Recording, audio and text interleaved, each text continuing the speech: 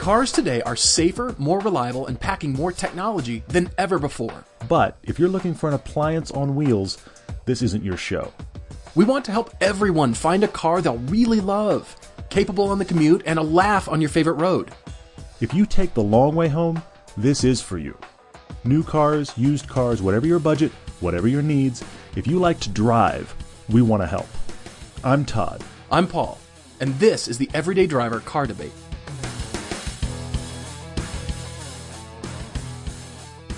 So we're back already. This is our new thing we're trying, and that is 2 podcasts a week. That's right, you heard it. Not 1, but 2 podcasts a week. We're going to change to the format. You actually may have noticed just from earlier this week on Tuesday. So it'll be every Tuesday, every Friday. And what we're going to do is we've been doing 2 car debates per podcast once a week. Now we're going to do 1 car debate on each podcast and a bunch of your Facebook questions that allows us to cover kind of more varied ground. And you guys are doing lots of Facebook questions, which is awesome. Yeah, this is cool. So here we are. I'm excited. This is going to be fun. fun. I agree. It's very cool. It's fun to do 2 a week. So it'll be Tuesdays and Fridays for the podcast, and remember Thursdays as fast as we can for videos. So that's a lot of Everyday Driver for you, but we're excited. Some of you are excited, so here we go. Put the seatbelt around your upper arm, inject the Everyday Driver into your... Okay, never mind. Sorry. It's going to be a lot of Everyday Driver coming at you. So yeah, this is pretty cool. We've got, as Todd said, we're dividing up the car debates. So please keep those coming on the website. You can write to us right there, or directly everydaydrivertv@gmail.com. And we've got a debate for this podcast from Nick25. That's his handle. He's writing to us from upstate New York. And apparently Nick gets bored with cars very quickly. He wants something different every day. And so he's got a lot of suggestions. Welcome to the disease, Nick. I'm sorry. I mean, he's also, in his email, have you noticed, he's pondering putting in a reservation for a Tesla Model 3. Yeah, I figured that was part of the reason that you put this in here. And actually, it is. That's an interesting place to kind of jump off of, because we want to cover a couple of things that are going on in the news right now. One is a Tesla piece of news that I have to admit, I feel kind of vindicated by. I know that sounds terrible. I read this, and I can hear you cackling. I could hear it. Well, seriously. I mean, you've probably seen it. A lot of websites are covering it. A lot of Model X owners are complaining about their Model X's because of... wait for it, the doors. I mean, we got plenty of vitriol and me especially, for pounding on the doors. And I will acknowledge that maybe I ranted about the doors a little too much, but clearly the Achilles heel of these SUVs is the doors. So yikes, we'll see how that plays out. Yeah, and not to sort of call the shot here, but we talked about Tesla owners being used as beta testers. Kind of before the media ever sort of came out with the recent news of, if this had happened to a GM owner or Honda or anybody else, owners would be furious. But even though they're having these problems, the news is reporting owners are saying, you know what, that's cool. We'll just wait. They're struggling. They're going to fix it. Yeah. They're going to do me right, and we'll just wait for the fix. Any other car manufacturer would be thrown under the bus. It's funny you say that, because, and I really don't want to linger on this, but I do think it's funny you say that, because I actually read one of these articles. I think it was Wall Street Journal, and the woman that was talking about having an issue, she actually said the other thing they have is a Cadillac Escalade, proving once again these are cars for people that have some money for cars. She made the comment kind of in passing that if they'd had these kind of problems with their Escalade, they'd be furious. And I was like, wait. So that's exactly what you're talking about. So anyway, so that's going on. And then you actually had mentioned this to me.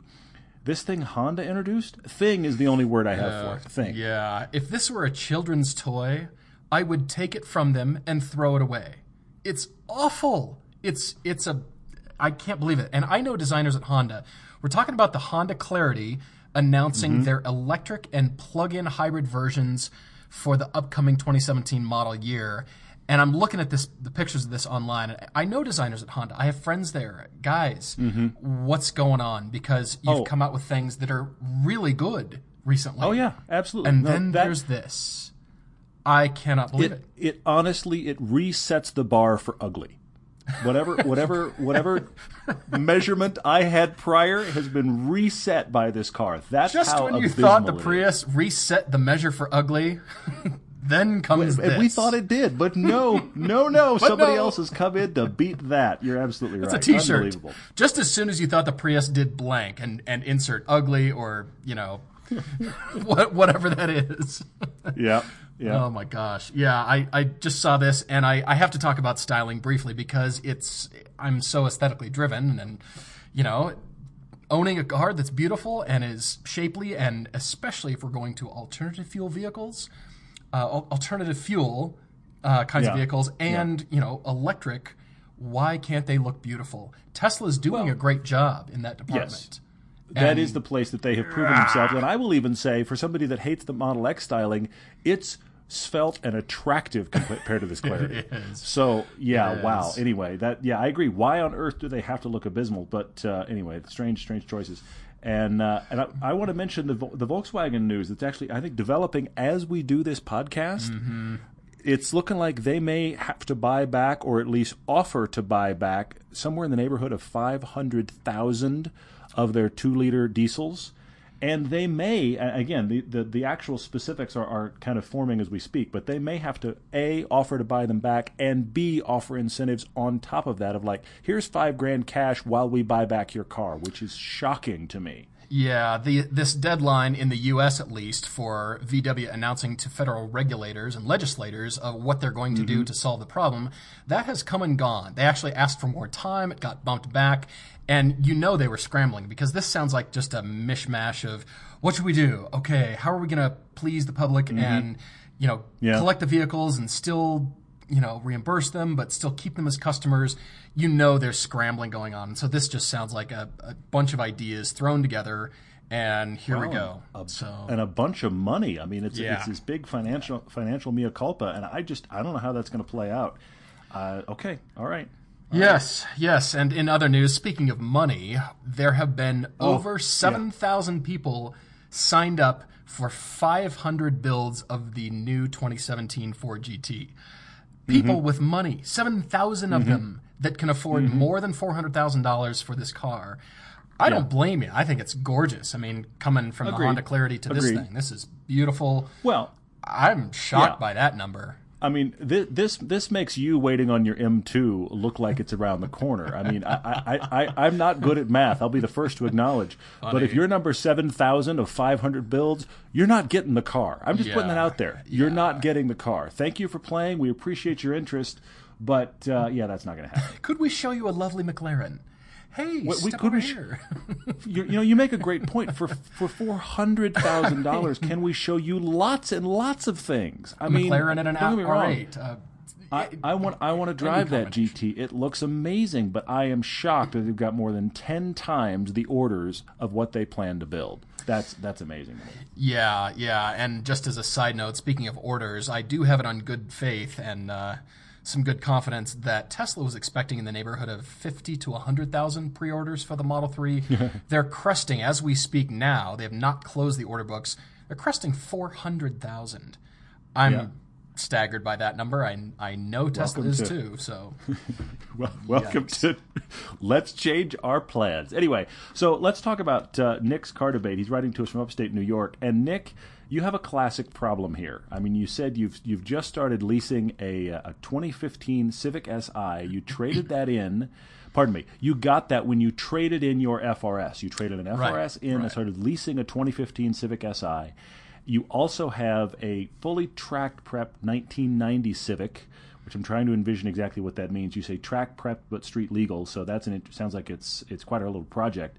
But you've been driving this Civic for nearly a year, and you have come to the conclusion, I don't like this car. And you've got 2 years left on your lease. So I actually want to speak to that a lot, but where we're headed here is you're going, what do I do in 2 years, which isn't really pressing news. But what do I do in 2 years? Should I get the Model 3, which is what Paul brought up earlier? You thought about putting a Model 3 deposit down. You're not going to get one in 2 years, Nick. You're number 500,000 on the list. It's not going to happen. But seriously, I mean, but anyway. But so he's thinking about 2 years down the road, but he's also acknowledging the fact that every 5 minutes his brain changes. So the thing I like about this is it allows us to kind of speak to that problem, that disease. Because I mean, you're 2 years out, Nick. I mean, we're not going to be able to go, here's your car, because you're not shopping yet. But it does speak to, I think, an interesting problem that a lot of us have. Yeah, Nick is married. He's got a 9-month-old daughter, and he needs, reliability, low maintenance, and he also says he's kind of tired about leasing.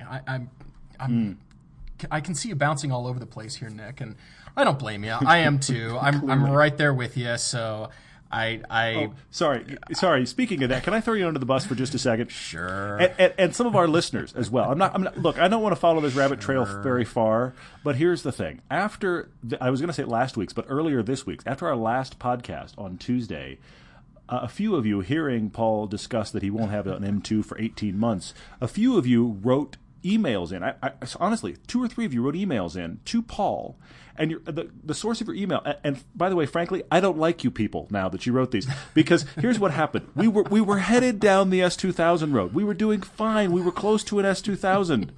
I would have liked it. You would have liked it. The show would have liked it. We were so close. And 3 or 4 of you, and I won't call you out, but 3 or 4 of you wrote an email that was essentially this tone. Hey, Paul, if you're 2 years from having an M2, why buy an S2000 if you have decent money to spend? Why not buy a more expensive, better car? About 2 or 3 of these emails in, Paul went, I like this idea a lot. And so what has happened here, dear listener, what has happened is that Paul has essentially said, all bets are off. What do I want to get between now and when the M2 goes? And the problem is, we think Nick has a problem. Paul has a much bigger problem, because every time we talk, it's 3 or 4 cars. We could make this the Paul Searches for a Car podcast and have fodder. So I'm throwing you under the bus, Paul, and I'm also throwing our listeners under the bus that have written, honestly, genuinely, thank you for writing those emails, but this is what you've done. Honestly, this is your fault if you wrote one of those emails, because Paul is now going, what should I get? Yeah, so we're going to have all kinds of fun with that in the future. Yeah, I did kind of back out of that, thanks to a letter from Greg R. Looking in your direction, Greg. Thank you for the kick. Oh, you are calling him out. Okay, well, there were a couple. There were a couple others. More than just him, too. In that vein, but he did the best job of actually really breaking it down and going, here's why I say that, Paul. And Paul calls me and goes, I read this email. And I went, oh, dang it, we were so close. I know. Anyway, and I didn't want to make that podcast seem, I felt like later it came across as first world problems. I can't have an M2, so what should I get? It is first world problems. I didn't want it to come across that way, and I just thought, yeah. But, it's in the exact same category as my $150,000 Tesla Model X. The door won't open. It's in the exact same category as that problem. Man, I will fully acknowledge it. Wall. Can you believe my Tesla? I hit the door button and I'm waiting now. I mean, these are first world problems. Exactly. I'm waiting for the door to open. Anyway. Back to Nick. So here's, exactly. Desperately try to get ourselves back to Nick. But that's the thing. Nick is having the same problem that Paul has and many of us have, where it's just, it's like every car is a pretty girl. It's just, wait, that's interesting. Oh, wait, that's interesting. And he's just going, what do I get? She's cute. She's interesting. Yeah. I like her. Yeah. She's athletic. Totally agree. She's outdoorsy. Ooh, she's pretty.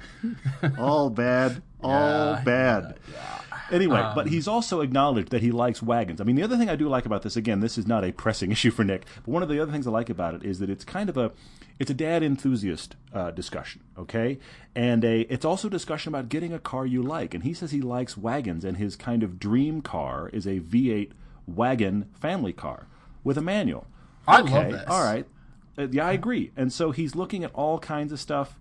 And, I mean, he's in upstate New York, so he does think about snow, but he has acknowledged, I will get good tires. So good on you, Nick. Well done for that. He's owned a series of Subarus, so we're not going to recommend those at all. But I like the fact that this just heads us down, for me personally, two avenues. One, I do have a recommendation for you, Nick, and it's kind of a sniper shot. But beyond that, I just want to talk about this problem you've created for yourself, because I don't think you're alone, and that is the Civic that you have. But where are you on it, Paul? All right. Well, first I want to just say, finally, we can have a wagon podcast. This is pretty cool. And thanks to Nick for kicking this off. His thoughts here are 2 years from now, he wants Bluetooth or something that he can put Bluetooth in, which made me think of Crutchfield, because just about any car can absorb or have Bluetooth installed. So why don't we talk about Crutchfield more and have them sponsor us? Anyway, I'm not sure yet. I was going to say, you bring that up. Here's the thing. As we are headed down the road to sponsors, it cracks me up every single time we do a podcast. We run into 3 or 4 brands we would like to talk about. I wish every one of those brands was paying us for those mentions, and those won't stop when brands are paying us. But at the same time, you and I are always thinking of, where we should go. I mean, this is the nature of this world. But what I should do is take a sip of this energy drink that I'm drinking right now while I'm podcasting. Can you hear how good it is? All right, moving on. Oh, stop. Make it stop. Okay, yeah. All right, so Nick's got this soft spot for fast wagons, which I think is cool. I like fast wagons too. Bluetooth. He prefers a stick, so manual transmission. He prefers under 70,000 miles, so we're talking new here, or used over new. Yeah. And trying to come in under the $20,000 mark. He also said, down at the bottom of the email here, after he lists off this litany of cars that he's interested in, which are good choices. Some of them we're going to touch on here as good choices. Yeah. But he's got this email. He actually followed it up with another email saying, I think I've got 3 choices here. First of all is reserve a new Tesla, and by that I mean I think you mean a Model 3. The Model 3, yeah, he's the $1,000 down Model 3, yeah, exactly.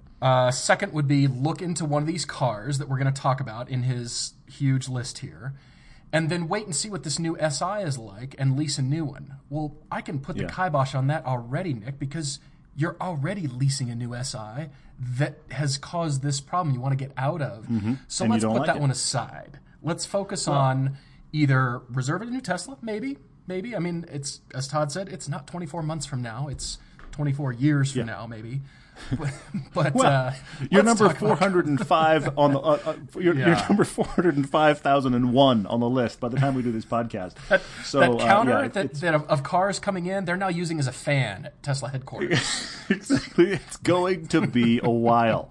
But you mentioned one of the things, you kind of touched on one of the things I really want to talk about. And here's the thing, Nick, you sold an FRS, which, love it or hate it, these are not a perfect car. I mean, I really like mine, but they're definitely, they are a niche vehicle. But you sold an FRS, which is an engaging enthusiast car. Whether you like it personally or not, you listener, it is an engaging enthusiast car. You sold that to lease a Civic Si and suddenly realized, I'm in a car I don't like. Shortly thereafter. This is the number one recommendation I have for you, Nick. And anybody, if you have a car obsession, try to balance, and this is hard. This is really hard, and it makes me think of something somebody else wrote us this week, Paul, about me being the responsible family man of the group, and I laughed until I nearly fell over. Well, that was Greg. That was his same email, which was so You're funny. right. It was the same guy. Greg, this is the Greg R. podcast.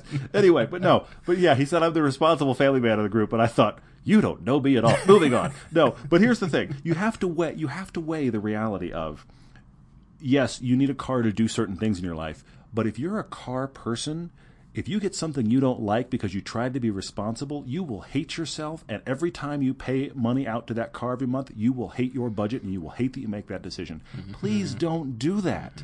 That's the biggest lesson I feel like in here is, and you're talking about, okay, you've got two years left on this lease. I'm sorry for you, man. I mean, there's a part of me that just goes, is there any way out now? Because 2 years is a long time to hate your car while paying handsomely for it.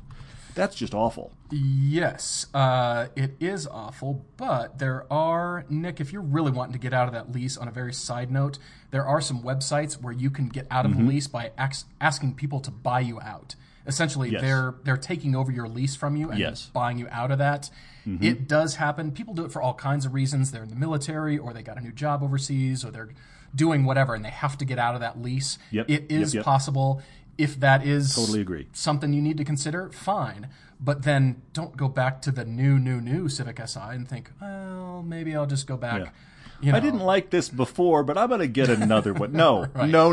We're all bad. Yeah, as I said, we're going to put the kibosh on that. But Nick, you've sent in a really good list of cars that you're interested in for various reasons. And I want to go through them quickly before we get to the choices that you and I are going to suggest here. Maintenance is an issue. I think you're curious about German cars. So you've listed the 3 BMWs, 2 3 Series, and a 535 wagon manual, which is cool. Yeah. I could see the enthusiasm, Nick, about the Pontiac GTO. You said you might have 2 kids in a couple years. Lack of doors might be an issue, but he gets excited about seeing this car. And so I think we can't ignore that. We can't just read that. Yeah, the GTO is kind of the car that got away in his mind. It definitely is in that, Very much so. What else? First-gen Cadillac CTS-V. Yes, they're still over $20,000. Fiesta ST. We've talked about those. Cheap everything, as you said. Golf R. Oh, another BMW, the E39 M5. Cool, fun car. that's going to be a little bit more maintenance. They're getting old. They're getting old. There's going to be maintenance involved. Yeah. I mean, that doesn't mean that they won't be reliable, but they're just getting old. And so once you buy a car that is older, you better be prepared, just to spend money on it. Yeah. Audi S4 with that V8 all-wheel drive stick. Kind of feel like that would be a bit nose heavy for what you're looking for, Nick, but still a good car, still loads of power. Fun, though, yeah. I mean, and sorry, I'm drawing a blank on what's available here and what's available elsewhere. S4 in wagon form is a yes, right? Yes, wagon form, in wagon but form, no certainly. stick. But Can you get them stick? V8 all-wheel drive wagon stick? I think so, but that feels like you're getting awfully specific now. It might and that be feels the like one of those B8 needle in a haystack cars. Yeah, it would be But very, anyway. very rare. Somebody's checking us on it as we speak. Actually, somebody is currently writing an email to us as we speak about that. But Yeah, anyway, here it comes. yeah, that's a good option. I like that you suggested the 92X, the Saab 92X, and I thought, Yeah. who do we know that has had experience with one of those? Yeah, seriously, really, great fun little I don't wagon. know. But yeah, exactly, great fun little wagon. But you're right. I mean, the chances of finding a good one, especially in the next year or two, finding a good one, they're having the WRX problem to some degree. The people that know them are driving them hard and then tuning them. So are you finding one that's clean? That is tough. And I got to be honest with you, I love my FRS. I still look really fondly back at my Saab 92X. It was a very cool car. Very fun. Yeah, I love that it said Fuji Heavy Industries on stamped on the inner panel. Yes, on pretty much every panel that was So not funny. actually outside facing, it said Fuji and Subaru. Right. Yeah, exactly. So funny. What else? I like that you suggested the Volvo V70R and the S60R. Those are different, not four-cylinder. I like those suggestions. I want to come back to that and talk a little bit more about Volvo for you. And then he lists various options in the Subaru world, but you've owned a lot of Subarus, so no, walk away from that. Yeah. And you listed, what about the Civic again? Stop it with the dang Civic, okay? You don't like it, so walk away. And then you talk yourself out of it. I love this one, Nick. You talk yourself out of it. You go, what about getting an Acura TL all-wheel drive? And then you go, wait a minute, my wife has an Acura. I hate it when families only have one car brand. So we've left that one as well. So yeah, That was pretty funny to read, actually. it's actually like this email is like reading someone arguing with themselves. It is. Honestly. It is. It's like his and hers Hummers. Yay, one in yellow, one in red. Sweet. Oh, make it stop. Oh man. What Anyway. else? And then in that vein of the Pontiac GTO, Nick has suggested the Chevy SS, which we've talked about a lot. We like CTS V-Wagon and that G8 GXP. Sounds like you're a GM guy. I mean, I hate to say it. I but agree. You're I agree. revealing Well, yourself here. He's leaning toward a bunch of things. All the things that seem to intrigue him that he doesn't currently own are all GM product. And so my sniper shot for you, Nick, honestly, is look at the prior gen CTS in wagon form. And honestly, if you could get out of your lease right now, I say shop for this right now. It is possible to get that prior gen wagon in CTS form as an all-wheel drive in a wagon. Now, could you get that also manual? I don't know that the spec sheet did that. You will not be able at $20,000 right now to get yourself a CTS V wagon 6-speed, which I think clearly is the car you really are supposed to have. That's the car you were destined to have based on what you're interested in, because it does the wagon thing, great power, fun to drive, manual. It's all of the above. Raul, who loaned us his for the review that we did, he is nodding his head somewhere right now. I guarantee you. Exactly. He's going, guys, there's the answer. And that is the answer. You can't afford it at $20,000. But I will say two things. One, if you can get out of your lease right now, I think the actual normal CTS with that, it's like a 300 horsepower V6 in it if memory serves. I think you would actually kind of enjoy that car, and it would scratch the itch of something different that is in this world. However, in 2 years, what are those CTS wagons going to be? I don't know that they'll be $20,000, but you also might have $30,000 to spend. I mean, there's all those kind of variables. 2 years is a long time, man. The number one thing I have for you, Nick, is get out of that Civic. Figure out a way out. If you hate it, figure out a way out. Agreed. I read everything here, Nick. I scanned your whole email, got to the bottom, and I thought, you realize that you're describing what you want is a Mini Countryman or a Fiat 500L. Neither of which we are going to recommend for you, but I just wanted to throw that in there because this is what you're describing. Bluetooth, manual, 4 doors, wagony. Yikes. It's like, get that out of my head. All right, so Yikes. I love Todd's suggestion about the wagon because that was actually just the regular, say, a 2011 CTS wagon. They're rare, they're interesting. I think you could also get those with all-wheel drive, just as the regular flavor, if I'm not mistaken. Yes. Yes, you can. That's what I'm saying. They're all-wheel. I mean, the CTS-V is not all-wheel drive. But you can get a It's essentially the CTS-4 in wagon form. I know that exists because I've seen them here in Utah. You were just talking about that while I was looking online, weren't you? I was being distracted. Yeah. That's okay. Hey, this is the nature of this beast. That's okay. I get it. I get it. Nick, I was looking up Swap-A-Lease and Lease Trader. Those are the two I couldn't think of. So anyway. Oh, yeah. Those are the good sites for that. That's You're coming with the good websites again, as always. Well, and trying here. But here's the thing: if we're going to stay 20 grand, and again, Nick, I'm going to operate in the demeanor of you're going to do this Swap-A-Lease thing and get out pronto. Then honestly, look at that G8 GXP. Look at that. It's not a wagon. But for 20 grand, you might be able to get a GXP. You might be more like 25 or so. And of course, it's us. We push the budget. But that is worthwhile. I mean, you're not going to be able to find a Chevy SS. It's not going to happen. But the G8 GXP, without being a wagon, it touches all the same buttons, so to speak, that the CTS-V wagon does for less money. And you might. What I hear when I look at this whole email is you need to get yourself a GM product with a big V8 in it and try it. Or you need to get yourself a big American wagon, which is the CTS, even without the V8. I think that's something you need to do. And I think the key is don't suffer for 2 years in a car you hate. Come on, man. Yeah. Yep. If you don't, I've got a few more choices for you, Nick, here, because it's me. I just thought if for whatever reason you don't go that direction, because we like that CTS wagon, what about a late model Audi A3? Kind of small, nimble, fun. I don't know if they're stick or not. I'm not sure there. That led me to a 2013 Audi A4 Allroad wagon, cool, off-roady. And it's actually the current Allroad's the cool A6, flavor. If memory serves, which is a little bigger and is actually that would be a great option. Yeah, the A6 was from a while back. The A4 is the newer flavor of that or whatever. But Allroad could be interesting. That led me to the Volvo V60. You had mentioned the V70R and the S60, but the V60 is also kind of interesting. I don't know if you can get under 20 grand with that, though. That's kind of the problem with the Volvos. The V60, at least, they're a little bit newer, and that might prevent you from getting in that. And then I couldn't resist, Nick. I had to throw this in. Uh-oh. Because of your comment about, my wife has the Acura, and I hate it when couples drive the same brand. I thought... Have you seen the Acura TSX Sport Wagon?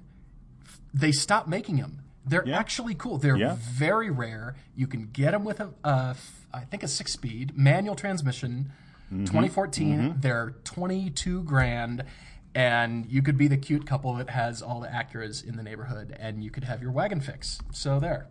Ha. You know what, though? I will say this. That's a fantastic, off in the weeds unicorn find. If you could find one, those are much more fun cars to drive than you think. And the great thing about Acura is I will give you one nod for Acuras. Acuras are the forgotten car company. Everything they make is really solid, it's reliable, it's a lot for the money, and they're decent to drive, and nobody really thinks of them. Us included, by the way. So kudos to you, Paul, for bringing that up for sure. Well, the only reason I thought of it is because I saw a black one here in Park City not too long ago. I was coming through the parking lot, and I went, oh, yeah, that's right. They didn't make very many of these, but they're cool. It's the right size. Looked inside, sure enough, manual, and I thought, this could be like an enthusiast it's alternative. It's not powerful, but it's in that same vein. We drove that Honda Accord Coupe, and I mean the thing about that whole chassis, that whole tuning is those are cars that are surprisingly fun to drive. Now the Sport Wagon is only like 200 horsepower. It's not a road bomber by any means, but you can get it with the manual transmission. That's a good. I hadn't gone there. I really like that quite a bit. So kind of all right, but there. the lesson here, Nick, is please. Don't write us with, should I keep the car I hate for 2 years? Because the short answer of that is, well, no. No, definitely not. Yeah. Definitely anyway. not. Well, hope that helps, Nick. I'm sure we could have thrown something else in there, but I mean, I think you're talking yourself towards GM products, so that's kind of our take. The email just keeps bringing up, and this GM product, and this GM product. We're going, well, go buy a GM product for God's sakes. Clearly, that's where we need to go. Nick and anybody else listening, as you're listening to this podcast, and we're now, that's right, twice a week, do us a favor and pass it on to a friend, and please rate it. You are rating it regularly. We really appreciate it. It is absolutely changing our ratings. It is changing how much people are finding us on either Stitcher is one great place if you're on Android, obviously iTunes if you're on the Apple products. We would love your rating and your review. And I have to go off in a good way for a second. Okay. And that is this. We do read all of the comments. The YouTube comments, the Facebook messages. We read everything, which sometimes is quite daunting. And, I've joked before, it's like putting on a hazmat suit sometimes. I mean, you just got to brace yourself. The iTunes comments are the place to go. Whenever I'm at a spot where I'm thinking, I honestly don't know if what we're trying to do with the show is getting through. The iTunes comment are that ray of light. I know I'm overstating it here. I'm getting all warm and fuzzy, but they are the comments where I can read and be like, good. What we're wanting to do is getting through.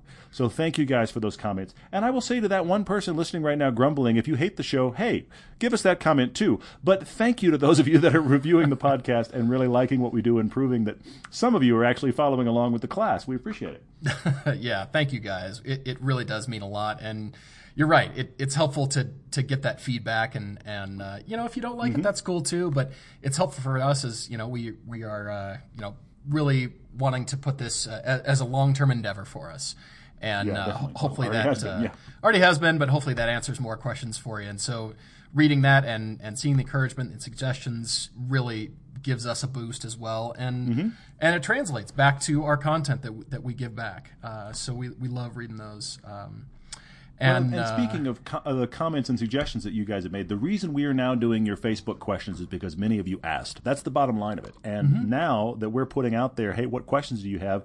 You are burying us in questions, so thank you for that. I picked out 5 or 6 here that I liked out of both the ones earlier this week and tonight's. I picked 5 or 6.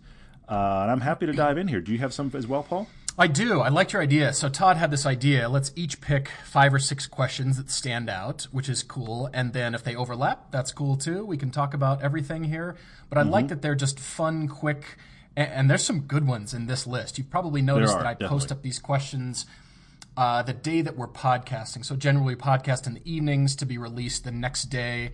And this second week podcast is being released on a Friday, so happy Friday. If you're not listening to it on a Friday, that's okay too. We really appreciate your listening to us and following along. I want to acknowledge that these Facebook questions, the thing that's great about them is they're going to go quick, and we're not going to do car debates in these kind of questions. That's not what this is for. But we can cover so many varied comments, which is what I really like about it. I've got one here from, let's see, I've got Jason here. He asked, what are the best practices when modifying a car? Are there certain boxes you should check off before even modding? And what are the best mods to start with? Can I say my tagline that I always say? Can I say it, please? All right, sure. Tires. Somebody should... Tires. Yeah, okay, there we go. Yeah. I'm going to start there. Step 1, buy a car. Step 2, tires. Well, but I mean, it's look, I think you also have to ask yourself, Jason, what kind of driving are you doing? That will inform your modding. But the general consensus of the internet would be buy a car and throw more power at it. And I don't agree. I don't agree at all. And I think the first thing you can do is upgrade your tires and start to figure out how much the car changed just going to a high-performance tire. Everything else is exactly the same. You change that because by and large, unless you're buying a massively high-performance car, it didn't come with massive high-performance tires. So whatever you've got on there, probably all seasons, and when you upgrade them, you will note a difference. Right there, it's going to start changing what you feel about the car. Yeah, I would add to that, that's something that's got to be high on the list. As you said, power is very tempting to add early, but you can't ignore brakes because everybody thinks tuning, I want to go faster. You cannot ignore brakes. And I see so many cars that have the chip or the turbo or the whatever, and they have stock brakes. And I think you've got far more power than this car was originally designed to handle, which means those brakes were spec'd by engineers for that engine, which means you've got to upgrade those brakes and you've got to spend money on brakes. And look, I want to side note that and say, don't get sucked into the world of how many thousands of dollars should I spend on a monster big brake kit that comes out of a GTR. Stop. No. When we say upgrade brakes, we're literally talking start with better fluid, better pads. Yeah. That right there will start changing the world. And that right there is an improvement over where you started. So it's like tires. It's an incremental thing, but it's an incremental thing you will feel and will start to change the car right away.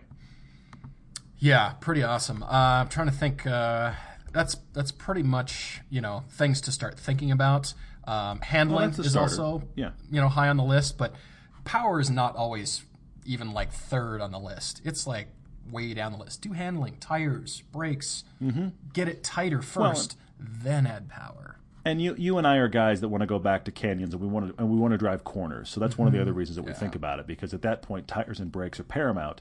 If you're a guy in the middle of Texas, not Houston right now because you're flooded and you need a boat, but if you're a guy in the middle of Texas and all you're going to do is freeway blasts, then you worried about tires and brakes is you're not going to find corners as often. So I get it. But you're going to think power first, but that's not how we think, and we think it's better off to do tires and brakes. Yeah, So what do you have next? This one of the first ones that stood out. Jonathan Drake sent in a question here about what are the top 3 car enthusiast movies for each decade, and the top 10 best car chase scenes. I kind of whittled that down because I thought, all right, starting in 1910 when the car was invented, the top 3 car enthusiast movies for that decade were... Just kidding. Yeah, well, I mean, this is the eternal question. What it made me think about was like my top 4 or 5 movies that I just really like the car sequences in them. Yeah. And they're kind of all over the map. And of course, Jonathan, you're tapping into the filmmaker part of my brain, which there's multiple podcasts of just that. This is a dangerous question. You picked it, and I picked it, and I thought, how long is this going to be? Keep going. All right. Well, yeah, by the way, if you don't know, Todd is the filmmaker between the two of us. He used to work for New Line Cinema. You probably knew that. And he is the movie guy. He knows more about movies. He's forgotten more about movies than I will ever know. So anyway, so movies here, I have to start out with one of my favorites, and that is Ronin, the car chase with Robert De Niro driving that BMW 5 Series against traffic. And also when he was in the Mercedes being chased with the Audi S8. I loved that chase. That is It's a great one. It's a great number one. one on my list. Real quickly, pretty much all the Jason Bourne movies. Agreed. What else? The Quantum Bourne of Solace? Identity with the little mini chase scene running against traffic and the mini and down the stairs and all that with the bikes. That is a great modern chase scene. That's a really, really good one. Really fantastic. Yeah, pretty much any of those movies. The Bond film, Quantum of Solace. The opening sequence with the Aston Martin DBS, where, oh my gosh, he's being shot at and drives into town with the doors missing, and that is very high on my list too. That's a good one. Yeah. 3 more here. Matrix Reloaded. Okay. Trinity's on the motorcycle, and they're chasing Thank you. the Cadillac. Thank you. I love that. That honestly, that's on my extreme short list. I mean, that's Is one it of really? those scenes. No kidding. Absolutely, it's one of those scenes where it's just a really solid chase scene, and it has layers to it. I mean, we start in the car, we're now on a bike. I mean, there's all kinds of things going on. Whether you like those movies or not, that's just a really well done chase scene, and they built like 3 miles of private highway just to stage that scene. It's incredibly well choreographed, well shot. There's some visual effects in there that obviously 10 years out are starting to look a little aged, but it's still incredibly impressive scene. Yeah, pretty amazing. Number 6 or whatever on the list is Mission Impossible 2, Ethan and Nia chasing each other up the canyon. That was incredibly sexy, and I really liked that chase.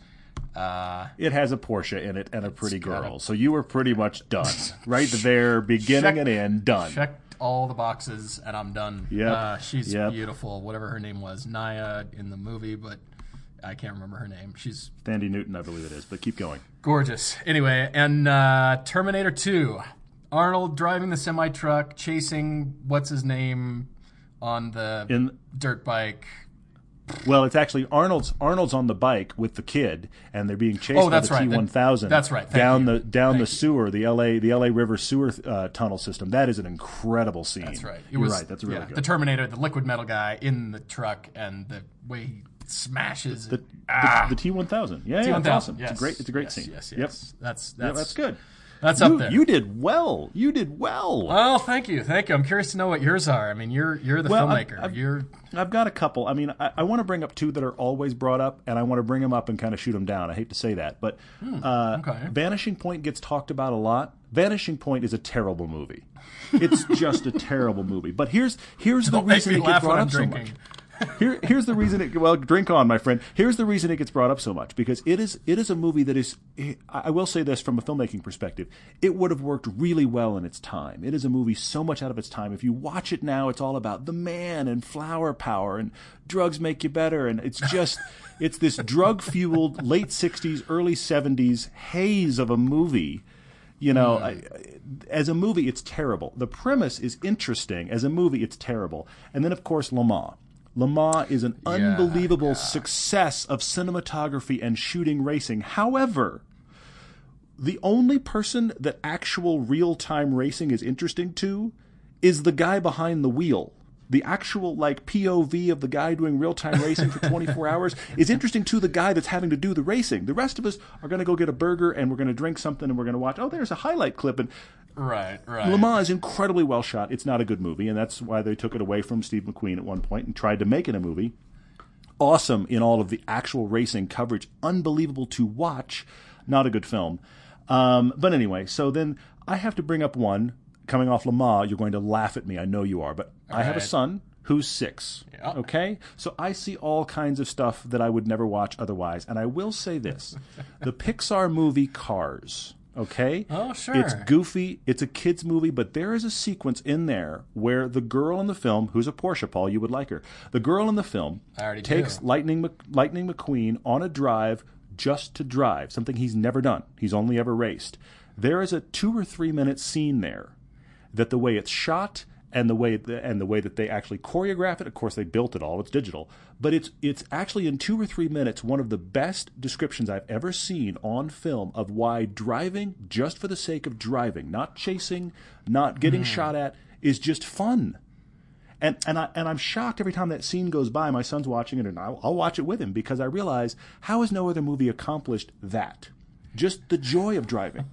How has no other movie chase scenes. Spoken to both you guys, your son and you, in the same scene? That's pretty awesome. But every other movie that I would bring up as having a great car scene is a chase scene or is a scene that is motivated by plot. This is a scene that is just about driving. It's just driving is cool. Scenery is fun. Look at this great corner. That's the whole purpose.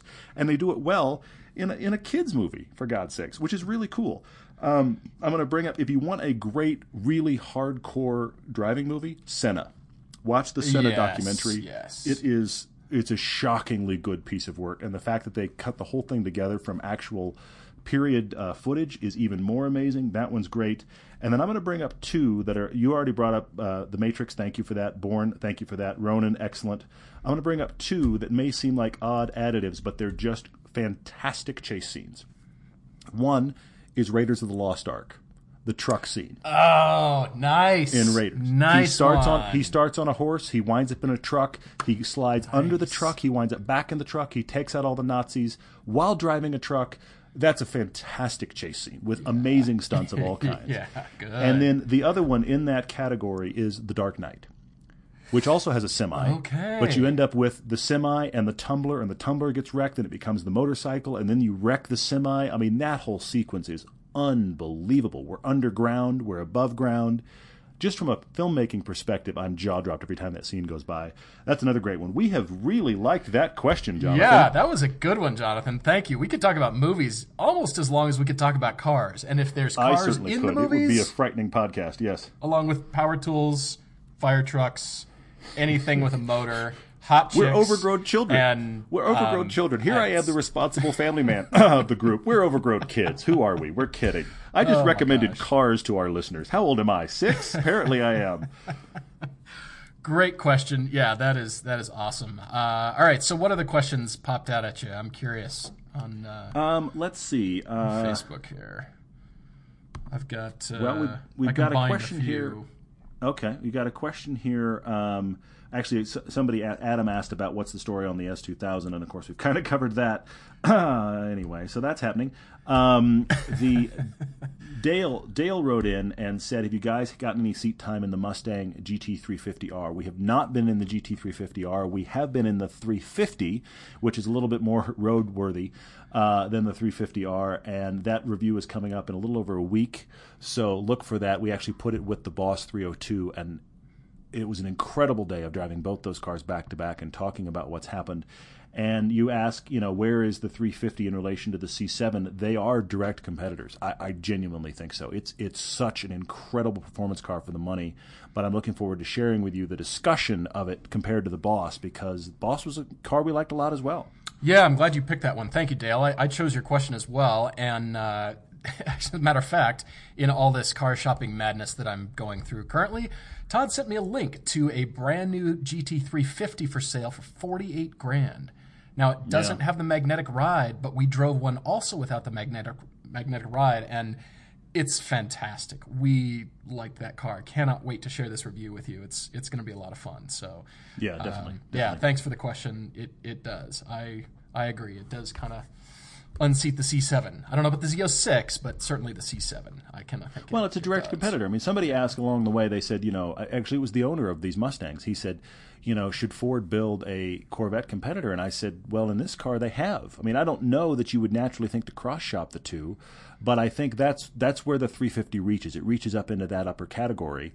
Kind of out of the traditional Mustang Camaro discussion and into what I like this instead of a Vette. I think it reaches into that world, and then there's nuances about it. So I do like that question, and it'll be really interesting to have. I mean, we're kind of giving away some parts of it, but you're going to really like this review. It's going to be fun. It's going to be pretty cool. All right. Question from Robert Hopkins. I had to laugh because he writes to us asking about the S2000, and he thinks at times thinks it's less nimble. I believe it's nimble than he likes. But what cars besides an Elise are going to be more nimble than an S2000? I might just be an insane autocrosser. Yes, you are an insane autocrosser. If this is your benchmark or standard, because all I could think of are these four, Robert, and those are any Caterham, the Ariel Atom, a KTM Expo, and a BAC Mono. I mean, more nimble than an Elise? That's one of our benchmark cars.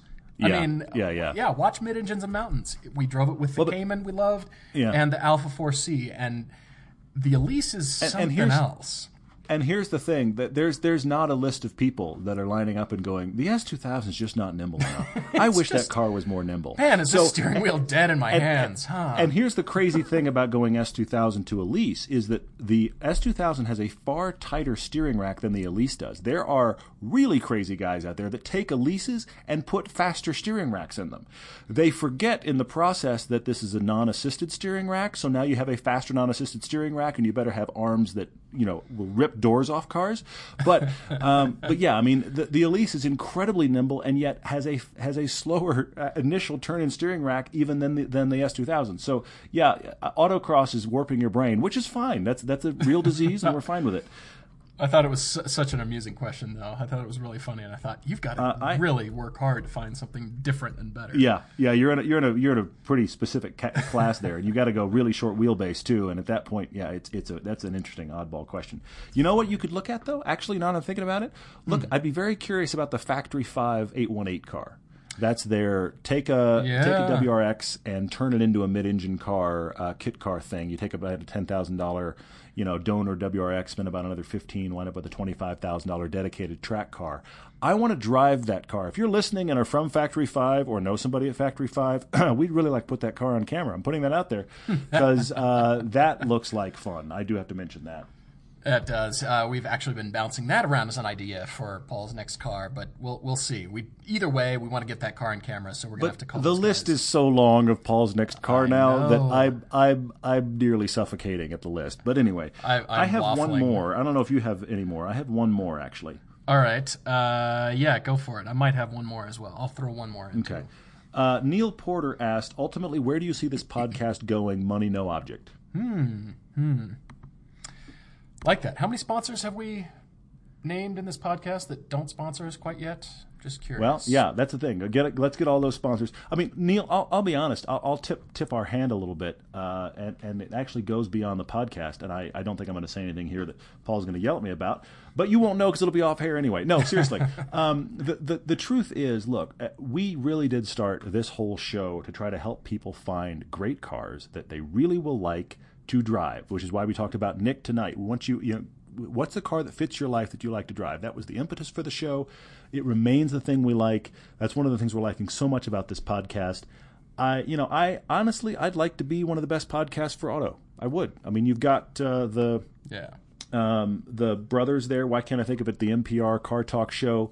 Those guys remain at the top. Hey, while we're at it, let's just unseat them. Wouldn't that be cool? This is the place where people talk about cars. That would be awesome. Will that happen? I don't know, but wouldn't that be cool? I mean, we're doing it on a shoestring right now. As we get sponsors in, that'll increase our growth further. You guys sharing the show is helpful. That would be awesome. But the truth of it is, I would like the podcast to be at a place where it really funds our ability to do films, so we could do maybe a really nice film once a quarter. And not have to rely on YouTube as much, and really focus on our stuff being big comparos. Imagine our greatest hits, EcoBoost, WRX, FRS, and Fiesta ST. Imagine if every Everyday Driver film was something of that scale. That's what I'd like to do, but we've got to have income for that, and I love those comparisons. The podcast can bring that about. And you know what? This podcast is something that could also be a TV show. I'm just saying. So wouldn't that be cool? That'd be fun. We're tossing a lot of ideas around, so I think that's fair. But we're definitely of one mind. When Todd is telling you all this, we're of one mind in talking about that, because we love doing this. I think it's even more of a creative outlet, and here we are as our second in a week podcast. Yeah, and no kidding. It's a lot of fun, because I feel like we're just among friends talking to everybody here. Absolutely, yeah. I think it's pretty cool. Anyway, I'm debating throwing in Jonathan Brown's question. I'll touch on it very quickly, because he's talking about the Cayman Turbo, and of course that lit up my candle too. Forget the long waiting list and Cayman Turbo. And Jonathan, you're not wrong. You're not wrong. I've been missing my Cayman, and maybe he's been saying he's been asking essentially, Jonathan. He asks is the new Cayman Turbo the sweet spot, check all the boxes car for Paul? And look, let's be honest, it's a Porsche, so it gets most of the way there right there. But yeah, it'd be very interesting to see where that goes. I mean, honestly, where now all bets are off. This is what's happened with the 18 months, 2 years for the M2. And you thought we're headed in the right direction. I did. S2000. I actually thought we were a week or 10 days away from you having a car, and then 24 hours ago you went, oh. Wow. All right. Well, we should wrap it there, because we're already coming up on an hour for the second one. Which is great. This is pretty cool. So thank you guys. This is pretty fun. Like I said, feels like we're just right amongst friends and talking about it. I like that we talked about movies this time around. That was kind of fun. Yeah, we should do that. Hey, don't have to push me far to talk about movies. I totally agree with that. I know, guys. Films. I'm going to come back to the films and tell you that we have films available on Vimeo for download, and I will ship you a Blu-ray copy. And love to have you see the films if you haven't. 50 Years, Mid-Engines and Mountains, and The Pilgrimage Film. So check those out when you get a chance. Did you see the note on Facebook this past week where a guy said he just ordered all 3 films on Blu-ray and went out and bought a Blu-ray player to play them on? And I thought, that's dedication, and I love it. And honestly, I have to say it, watching them on Blu-ray is the way to watch them. That is the best image quality. That is where you get it's Lucas that did it, I think, and it is where you get the best 5.1 surround sound. I mean, it is the way to do it. So Lucas, thanks for that. And if you haven't seen it either way, either Blu-ray or online, it is easy to find. EverydayDriver.com. You can go to the Films tab there, and it'll take you anywhere you need to go to find those films. We are busily crafting the film for 2016, so keep you posted on that. It'll be tossing around a few ideas. So anyway, thank you guys for listening. Thank you for watching. And in the meantime, keep it classy, San Diego, or whatever. I don't know. What? I don't know. Great. We're back to movies. We put you in the movies head. I know. I need some sort of cool, sign off, No, you don't. You know what we can do? Sort of we can just play the end music. Wrap up. Okay, I guess we'll play the end music.